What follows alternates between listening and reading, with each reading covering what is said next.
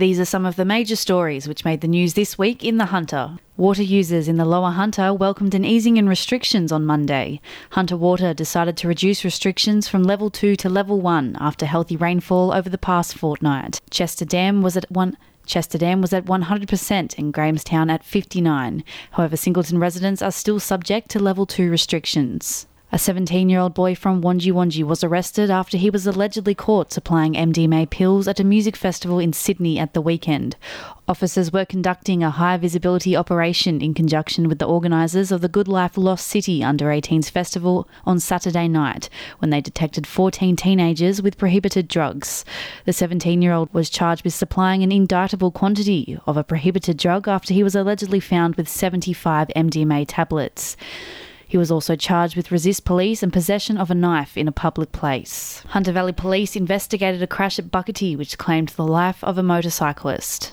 The 59-year-old from Mardi was riding north of the Great North Road at about 4:30 on Sunday afternoon when it was believed he crossed to the wrong side of the road and crashed into an oncoming SUV. Both vehicles crashed down a ravine with the motorcyclist winched out by a helicopter, however he died a short time later.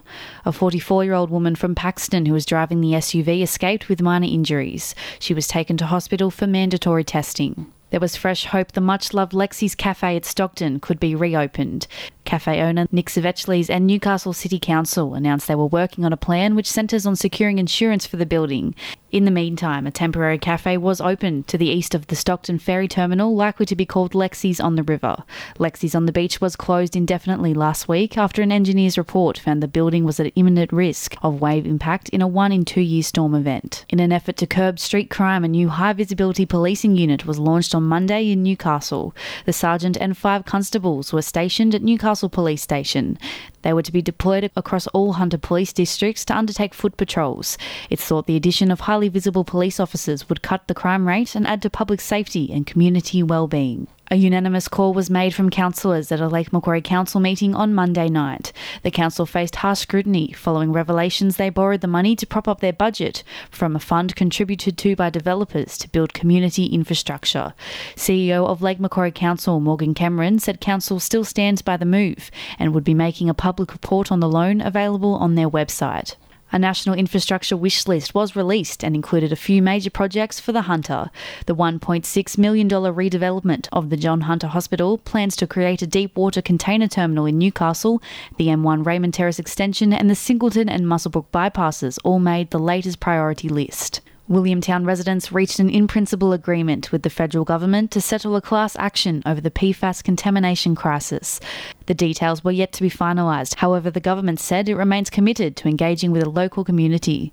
At this stage, the terms of the agreement remain confidential and are subject to formal consideration by the federal government. However, it was revealed compensation would be provided to the residents in the class action. Former Swansea MP and convicted pedophile Milton Orkopoulos was put back behind bars after having his parole revoked.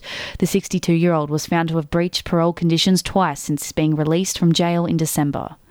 Former Knights star Jared Munlin was looking to make a return to professional rugby after avoiding a jail sentence for supplying cocaine.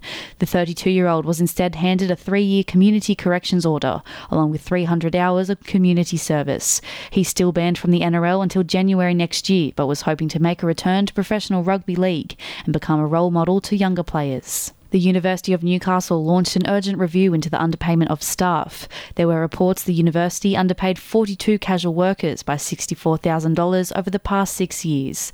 Vice-Chancellor Alex Zielinski emailed staff advising of the potential anomalies in payments to casual, professional and teaching staff, saying they primarily related to the application of penalty rates. A Hunter Valley community group accused Hunter Water of ignoring years of community consultation over proposals for 2 new dams in the region. Community engagement on the Lower Hunter Water Plan showed the majority of respondents preferred water recycling and harvesting as the top 2 options ahead of building dams, which came in at number 5 on the list.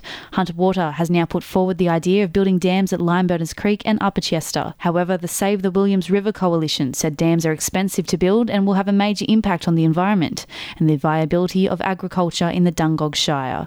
Hunter Water said they are still exploring all water-saving options. And in sport, over the weekend in the W League, the Jets suffered their worst loss ever, going down 7-0 at number 2 Sports Ground. New addition Bernie Ubini said he believes the Jets are still in with a chance of making the A-League playoffs. The 27-year-old joined Newcastle on a 3-month deal and could be seen on the field as early as this Saturday's game at McDonald Jones Stadium when Newcastle host Perth Glory. And Welsh international Joe Ledley was also added as a new addition to the squad. The Knights reportedly offered Kalen Ponga a record $4.5 million for the next 4 years, with the option of leaving in the final year if the 21-year-old wants to play in the Rugby World Cup. Knights legend Denny Badiris said his passion for the club and a desire to be part of its resurgence was behind his decision to take on the general manager of football role. He'll step into the shoes left by Brian Kenovan, with club management believing his passion for the red and blue will rub off on players across all grades.